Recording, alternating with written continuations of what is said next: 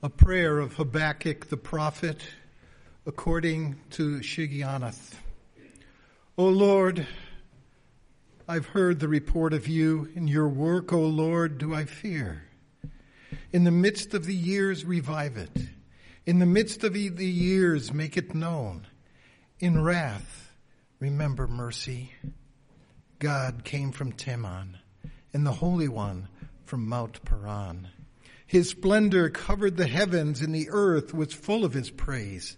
His brightness was like the light. Rays flashed from his hand, and there he veiled his power. Before him went pestilence, and plague followed at his heels. He stood and measured the earth. He looked and shook the nations. Then the eternal mountains were scattered. The everlasting hills sank low. His were the everlasting ways. I saw the tents of Cushan in affliction, and the curtains of the land of Midian did tremble. Was your wrath against the rivers, O Lord? Was your anger against the rivers? Or your indignation against the sea when you rode on your horses, on your chariot of salvation? You stripped the sheath from your bow, calling for many arrows. You split the earth with rivers. The mountains saw you and writhed. The raging waters swept on. The deep gave forth its voice. It lifted its hands on high. The sun and moon stood still in their place at the light of your arrows as they sped, at the flash of your glittering spear. You marched through the earth in fury. You thrust the nations in anger. You went out for the salvation of your people, for the salvation of your anointed. You crushed the head of the house of the wicked, laying him bare from thigh to neck. You pierced with his own arrows the heads of his warriors. You came like a whirlwind to scatter me, rejoicing as if to devour the poor in secret. You trembled the seas with your horses, the surging of mighty waters. I hear, and my body trembles. My lips quiver at the sound. Rottenness enters into my bones, and my legs tremble beneath me. Yet I will quietly wait for the day of trouble to come upon people who invade us. Though the fig tree should not blossom, nor fruit be on the vines, the produce of the olive fail, and the fields yield no food, the flock be cut off from the fields, and there be no herd in the stalls. Yet I will rejoice in the Lord. I will take joy in the God of my salvation. God the Lord is my strength. He makes my feet like the deer's. He makes me tread on high places. This is the word of the Lord.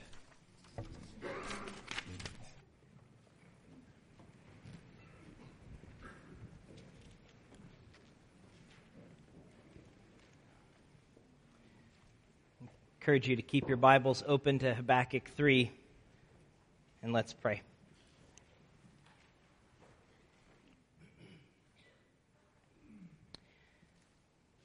Lord, thank you that you have made yourself known to us in creation, in your mighty works, but especially in your word open before us, which points us to the living word, Jesus Christ. Lord, would we see you this morning, and would we hear you?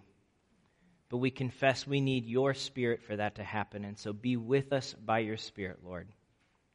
In Jesus' name, amen. Well, Advent is a season of waiting. That's what we have mentioned every time we've lit a candle this season. That's what we've talked about in each of the sermons so far. It's a season marked by waiting and hopeful expectation. For children, that waiting often takes the shape of waiting for Christmas morning and the opening of presents. The anticipation and the build-up, you see the gifts at the bottom of the tree, and then some of the kids will go over and start kind of picking them up and shaking them, trying to figure out what's inside. Just curious for a show of hands, how many of you children have tried to trick your parents into telling what they got you this year? I should be seeing a few more hands in the front row. So the waiting is really hard to do, right? It's hard to do. And while all of the attention to receiving gifts that we find today, while all of that attention to receiving gifts is a bit foreign to the original idea of Christmas, the posture of waiting for something special, that is right at home in the Advent season, waiting for something special. Ancient Israel spent centuries waiting for God to fulfill his promise, the gift of his son. So from the earliest hint in the garden that the seed of the woman would crush the head of the serpent to the promise of a king who would sit on David's throne forever, Israel waited. They waited through both joy and hardship. They waited through slavery and freedom, through rescue and exile, through glory and through shame. And in a very similar way, more similar than we often will realize, so we wait today. Not for Christ's first coming, the story that we rehearse through this season, but we wait, as Dave prayed earlier, we wait for his second coming, for his return when he will make all things new. The day when sin will be no more, when suffering and sorrow will be banished from existence, and Christ will be all in all forever. That's the day we wait for. And that deeper sense of waiting is often lost in our modern experiences of Christmas. Betsy Childs Howard offers some insightful reflections on this. She writes that the waiting that comes with Advent is fun because it's finite. We know what's coming at the end of our wait will be good, and we know exactly how many days we have left to wait for it. Just one more. But much of the waiting that occupies our lives is open-ended. We wait for love and marriage without knowing if it will come. We wait for children without knowing whether we will conceive. We wait for justice. We wait for healing. The hardest thing about waiting is not knowing when it's going to end, if it's going to end. Waiting brings questions without easy answers. If your life's plans aren't coming to fruition, should you change course or hold out for your heart's desire? Are your unfulfilled yearnings indicators of sinful discontent or blessings God simply hasn't yet fulfilled? Life in a fallen world is full of waiting. But what does it look like to wait well? What does it look like to wait well? That brings us to the third chapter of Habakkuk. Over the last couple of weeks, we have looked at the first two chapters of Habakkuk, which contain the oracle that Habakkuk saw, an oracle that took the shape of a dialogue between the prophet and God.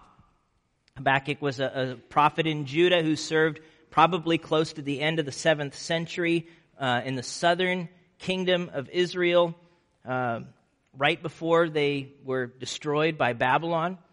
And Habakkuk began his conversation with the Lord by lamenting over the rampant injustice and wickedness of God's people, Judah.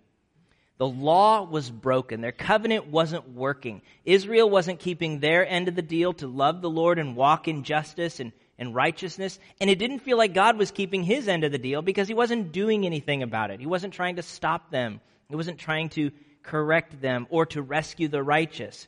And so Habakkuk cries out to the Lord, "How long till you do something about this?" God then answered in 1:5 through 11, but his answer was utterly astounding. He was going to do something about Judah's wickedness by sending the most wicked and unjust nation in the ancient world to judge them, the nation of Babylon, who would consume God's covenant people. That was not what Habakkuk was expecting or looking for, and so he cries out to God a second time in the end of chapter 1, and he acknowledges the judgment part. He gets that by sending Babylon, God is keeping his word to deal with the injustice among Judah. He gets that part. But what he doesn't get is how God's own justice could be upheld if Babylon, who's even worse than Judah, gets away with this. How does that work? And so last week we saw God's answer to that second complaint. He gave Habakkuk a vision of the end, not a vision of what he was going to do in Habakkuk's day, but of what he would do in the end. Because knowing how something's going to end changes the way we live in the present. And so he gave Habakkuk this long-term perspective, a perspective to fuel his perseverance. He promised to bring evil nations like Babylon to justice in the end and to protect his people and fulfill his covenant promises to them, that the righteous will live by faith. That was God's promise. But what do you do with a promise that waits till the end? What do you do? Especially when you're hurting and it doesn't feel like you can hold on much longer. And God's answer is not that he's going to get you out of this hard situation, but that he will make everything right someday. That was his answer to Habakkuk. He's going to make everything right someday. Well, what if I don't want to wait till someday? Someday sounds like a really long time. I want God's answer now. And when he doesn't answer now, when we're forced to wait, as we often are in this life, wait for healing, wait for help, wait for hope. When we're forced to wait, it's tempting to just give up on the Lord or to give way to our fears and be consumed by the sorrow of our circumstances. And it would have been really easy for Habakkuk to respond that way. That answer was, again, not what he was looking for. But he doesn't respond with that, with sorrow or with despair. Instead, as we look at chapter 3, we find that the Lord's oracle is followed by Habakkuk's prayer. He responds to God with prayer. And in his response, I think we see what it looks like to wait well for God. To wait specifically with prayer, with confidence, and with joy for the Lord. And so first we wait with prayer. Chapter 3, verse 1. That's what Habakkuk is doing here. And this prayer takes the shape of a psalm. I think if you were to flip open to Habakkuk chapter 3 and not look at the top of the page to see what book you were in, you would assume that you were in the Psalms. I mean, it's structure and poetry, the use of technical terms like Shigionoth, whatever that means, or Selah, or to the choir master with stringed instruments. That's Psalms territory. And all of a sudden, here we are in a prophet ending with a psalm. But that psalm is a prayer. This is the prayer of Habakkuk the prophet. And he lays out his request right up front in verse 2. O Lord, I have heard the report of you, and your work, O Lord, do I fear. In the midst of the years, revive it. In the midst of the years, make it known. In wrath, remember mercy. So back in chapter 1, God spoke of a work that he was going to do in Habakkuk's day. A work he wouldn't believe if told. A work of judgment and purging of God's people. But that's not the only kind of work that the Lord does. Habakkuk has heard another report, another aspect of God's reputation. He's heard about God's work of delivering his people, his covenant people. He's heard that report and he fears it. He stands in awe of God, of who he is and what he's done, and he prays that God would do it again. In the midst of years, in our time, Lord, revive it. In our time, make it known. As you pour out your wrath on Babylon like you promise, remember mercy for your people. Remember mercy. And what I find most remarkable about Habakkuk's prayer is that God just promised in chapter 2 that he was going to answer the issue in the end. He promised to do something in the end. When the Lord returns and all of his promises are complete, his justice will be established on earth as it is in heaven. He received a promise for the end, but that doesn't stop Habakkuk from asking God to do something today. Trusting God to answer his promises in the end doesn't mean we don't also plead with him to do something in the meantime. And that's what we see him doing. Waiting for the Lord to act is not a passive resignation to the status quo. I guess I just have to sit here and do nothing till God shows up. Habakkuk is waiting, but he's waiting with prayer. He's continuing to plead with God to do something. And that prayer is guided by his confidence in God's reputation. He waits not just with prayer, but with confidence. And that brings us to the second point. We wait with confidence. Now, many of you know that I have a bit of a reputation for being late to things. It may come as a shock to some of you who've never had an appointment with me and experienced my tardiness firsthand. But you can talk to my wife, who's not even smiling at this joke. I have a bit of a reputation. It's so predictable that whenever I have a meeting with my friend Jay Ridenauer, who's the pastor over at First Baptist Church in Sudbury, if our meeting is at 10 o'clock, I will receive a text at 10 a.m. exactly saying, "You're late." He's so confident in my lateness that he literally sits there with his phone ready to hit send at precisely 10 o'clock just so he can rib me about it. Well, in a similar but not at all similar way, God has a reputation. It's one quite different from mine. And Habakkuk is able to wait with confidence because he knows God's reputation. He anchors his prayer in God's reputation of what he has done in the past. And he actually reviews that reputation in verses 3 to 15. Whether to remind himself of who God is and so kind of bolster his own confidence, or perhaps to even attempt to remind God of who he is so that, you've done this before, you can do this again, Lord. And this reminder or this review of God's reputation takes the shape of a highly symbolic poem of God as the great divine warrior. The great divine warrior. It's a common motif in the Old Testament. This picture of God setting out from his camp, maybe a mountain like Paran or Seir or Sinai or even heaven itself, and the whole cosmos reacting and convulsing as he marches onward to destroy his enemies and save his people. It's a common motif in the Old Testament. You can find examples in Exodus 15 or Deuteronomy 33 or Judges 5 or Psalm 18 or Psalm 68. There's lots of examples. And that's what we find here, this bracing portrait of God's sovereign authority and blinding power over all creation, over all nations, as the divine warrior who comes out to defend his name and rescue his people. In verse 3, he sets out from camp.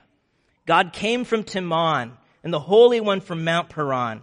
And as he sets out, you see the brilliance and the universal scope of his majesty and power. He comes out of his tent, and his light fills the entire creation.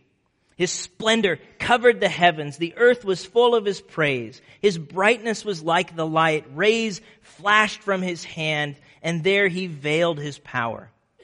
And yet in his power, he has come to judge. Before him went pestilence, and plague followed at his heels.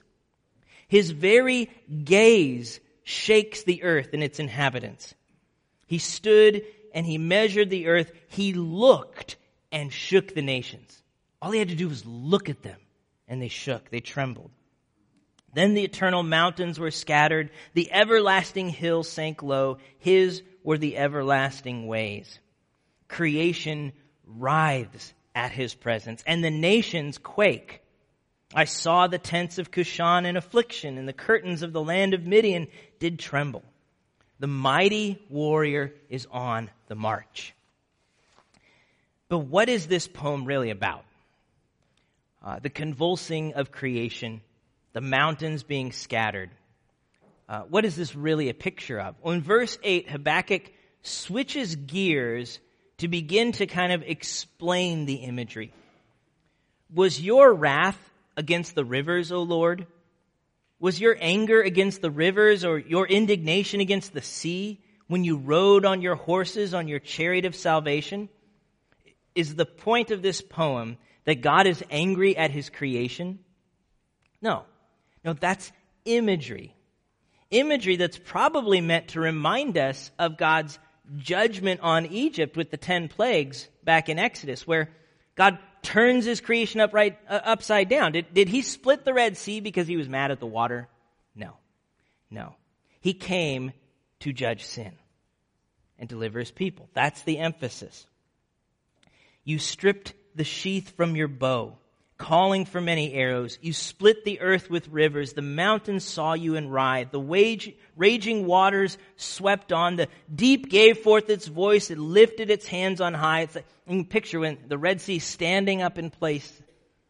The sun and moon stood still in their place at the light of your arrows as they sped, at the flash of your glittering spear. You marched through the earth in fury. You threshed the nations in anger.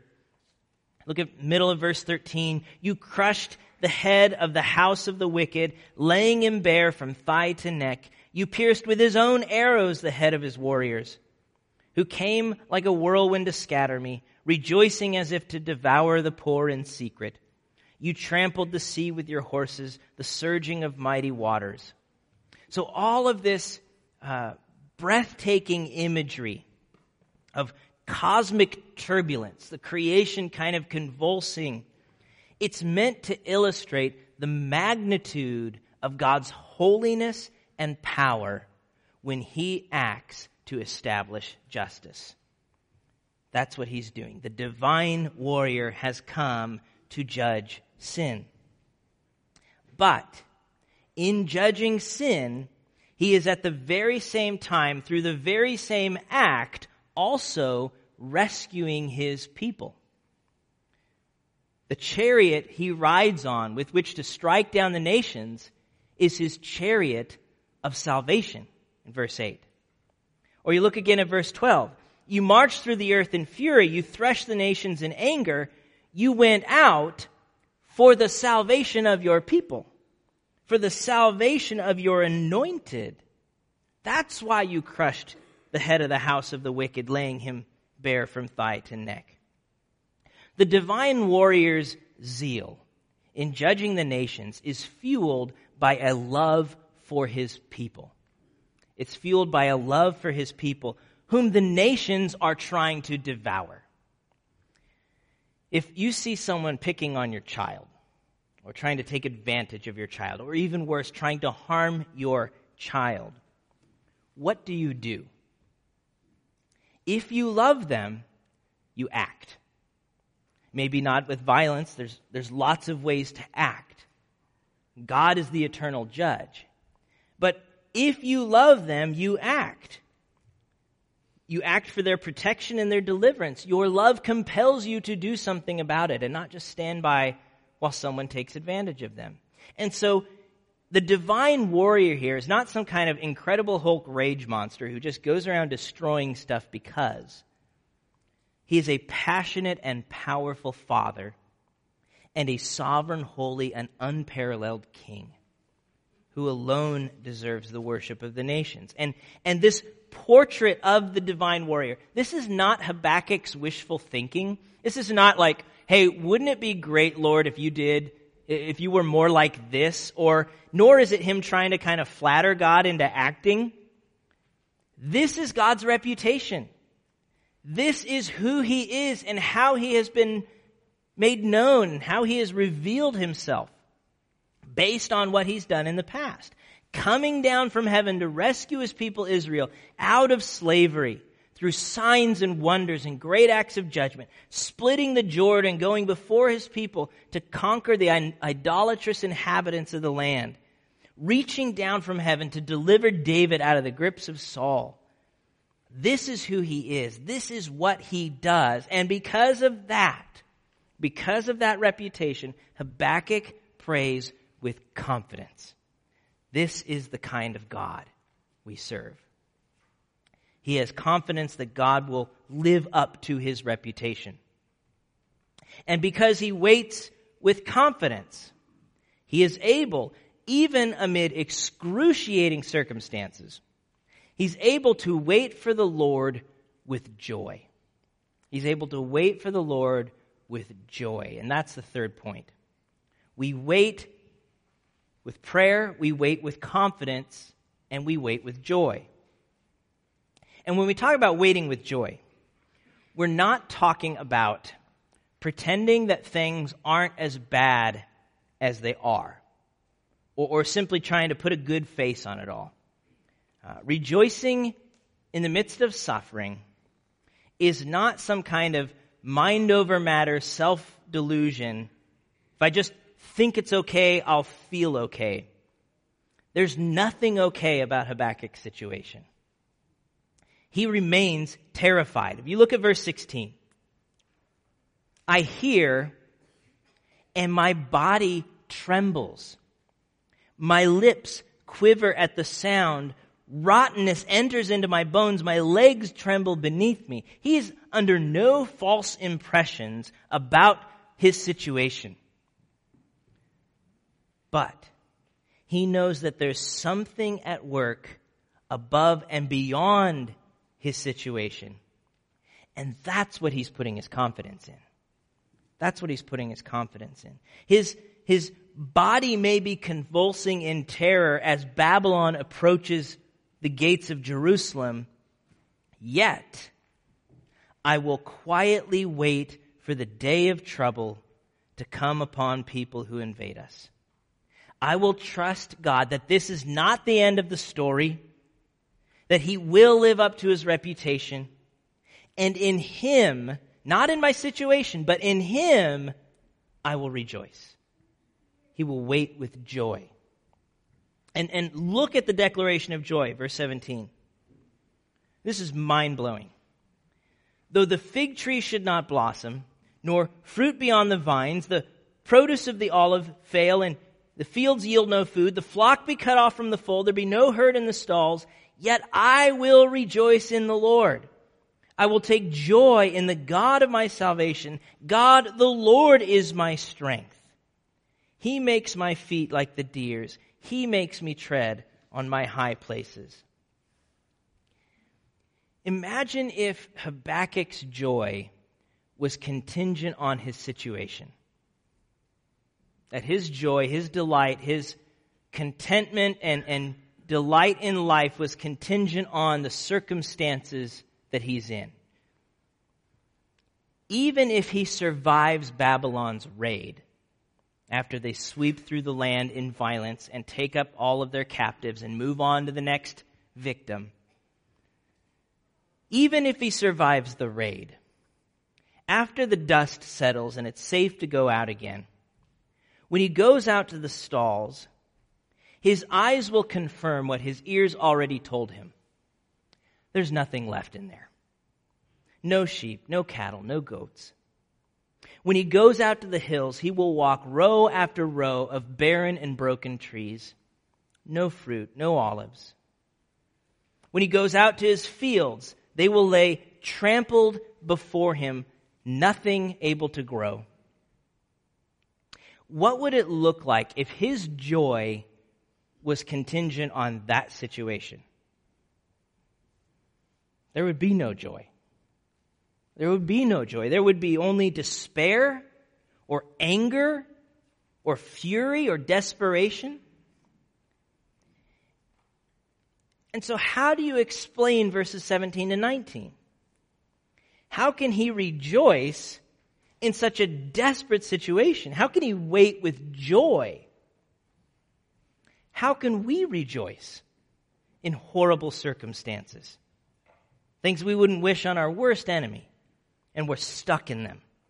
How can we wait with joy when God's promises seem so far off? The only way to rejoice in the midst of a horrible situation is if our joy is in the Lord Himself. In the Lord Himself. Not in our situation, not in our circumstances, not even in what God gives us or what God does for us, because what He gives and does might be delayed. Only when our joy is in the Lord Himself is a persistent joy possible. A joy that surpasses suffering, that transcends our circumstances. A joy that is fixed on our Lord Jesus Christ. And that's what the Apostle Paul later on is talking about when he commands the church in Philippi in his letter over and over again to rejoice in the Lord. Remember how Philippians, he says that all the time, rejoice in the Lord. He's not just talking about some generic happy attitude. He's saying, put your joy in the Lord Jesus. And if you do that, your circumstances are no longer going to dictate your happiness in Christ. It's a joy that triumphs even if Paul's imprisonment for the gospel were to end in death. He says in Philippians 1:21, "For to me, to live is Christ, and to die is gain." There's nothing they can take away from me, not if my joy is in Jesus. It's a joy that taught him how to be content in any circumstance in life. He says in chapter 4, I've learned in whatever situation I am to be content. I know how to be brought low. I know how to abound. In any and every circumstance, I've learned the secret of facing plenty and hunger, abundance and need. I can do all things through Him who strengthens me. Paul found a joy rooted in something bigger than his circumstances, bigger than his trials, a joy rooted in Jesus. And he summarizes it beautifully in chapter 3. But whatever gain I had, I counted as loss for the sake of Christ. Indeed, I count everything as loss because of the surpassing worth of knowing Christ Jesus my Lord. For His sake, I've suffered the loss of all things and count them as rubbish in order that I may gain Christ and be found in Him, not having a righteousness of my own that comes from the law, but that which comes through faith in Christ, the righteousness from God that depends on faith. When our joy is in the Lord, not in our situation, but in God Himself, when we treasure Christ above all things, we can wait for God with joy. There's nothing more valuable, and there is no victory more sure. And we can wait with joy because we have confidence that He is the divine warrior, our Savior and King, who has rent the heavens and come down to us in Christ. Have you ever wondered why the gospel writers chose to tell us about some miracles of Jesus and not others? John tells us that there was no way for the gospel writers to tell us everything He did. Were every one of them to be written down, I suppose the world itself could not contain the books that would be written. So why do the gospel writers focus on the miracles that they did? There's lots of reasons, but one of the reasons was to help us connect the dots between the identity of Jesus and the identity of God in the Old Testament. To see the connection. Think about the divine warrior, for instance. When Jesus walked on the sea in Matthew 14, He was doing what the divine warrior does in the Old Testament. Job 9:8, God alone stretches out the heavens and treads on the waves of the sea. And so as the apostles see Jesus walking on the water, doing something that the divine warrior does in the Old Testament, how do they respond? Peter's reaction, Matthew 14:33, truly you are the Son of God. That's how they responded. Or you think of his crucifixion in Matthew 27, when the earth shook and the rocks were split. And we hear that story all the time. But guess who shakes the earth and splits the rocks in the Old Testament? The divine warrior. And guess how the centurion reacts at the crucifixion of Christ when he saw the earth quake and what took place? He says, truly this was the Son of God. They recognized in Jesus the divine warrior of the Old Testament. He is the divine warrior incarnate. Though he didn't look like a warrior when he arrived. That's not the most immediate metaphor that comes to our mind when we think of the little baby lying in the manger, right? The conquering hero. That's what Israel wanted. It's part of why some of them missed out on who Jesus was. They wanted a Habakkuk 3 mighty warrior to overturn the nations and strike down their enemies. Instead, they get this helpless, vulnerable infant who became familiar with their griefs and intimate with their suffering. They ended up with a conquering king who rescued his people not by slaying his enemies with a sword, but by dying for his enemies on the cross. Dying for us. Because all who've turned their back on God end up as enemies of God. He dies for his enemies, laying his life down. But conquer he did. When he rose from the grave, he conquered death not by avoiding it or going around it, but by plunging headlong into it for us. That's our conquering hero. That he might destroy death once and for all. And this great warrior is coming again.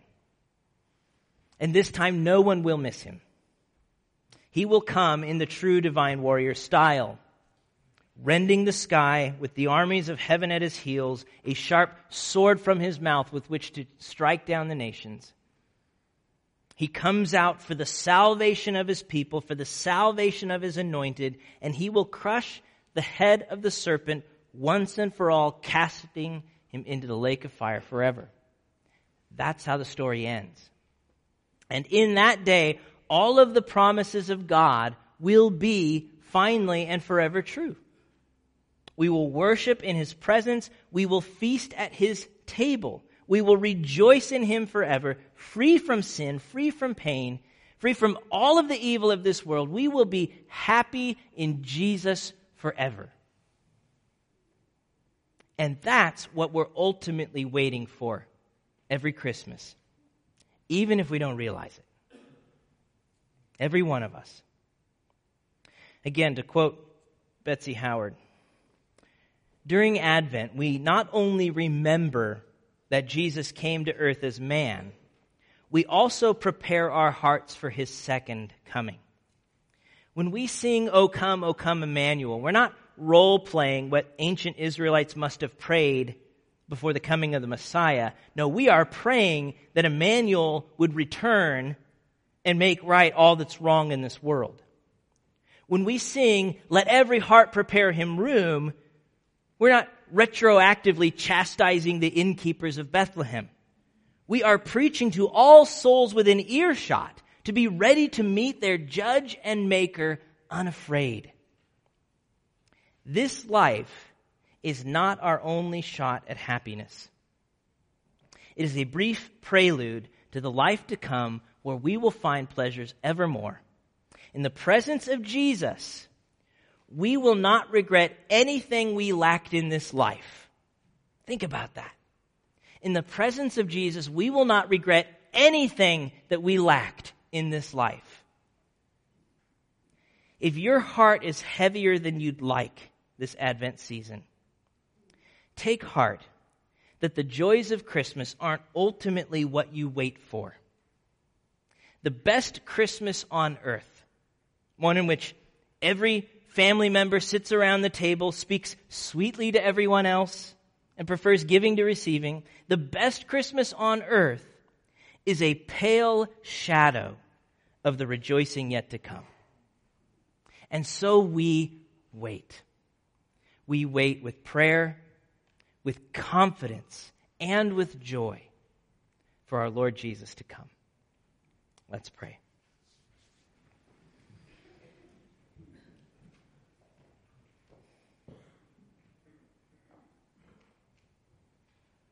Lord, we wait for you. And we wait with prayer, asking you to come again, Lord. Asking you even before you come to take your promises of the end and to break into the present with them. We wait with confidence, Lord, as we look back on what you did in your first advent. You kept your word to Israel. We celebrate that today, tomorrow.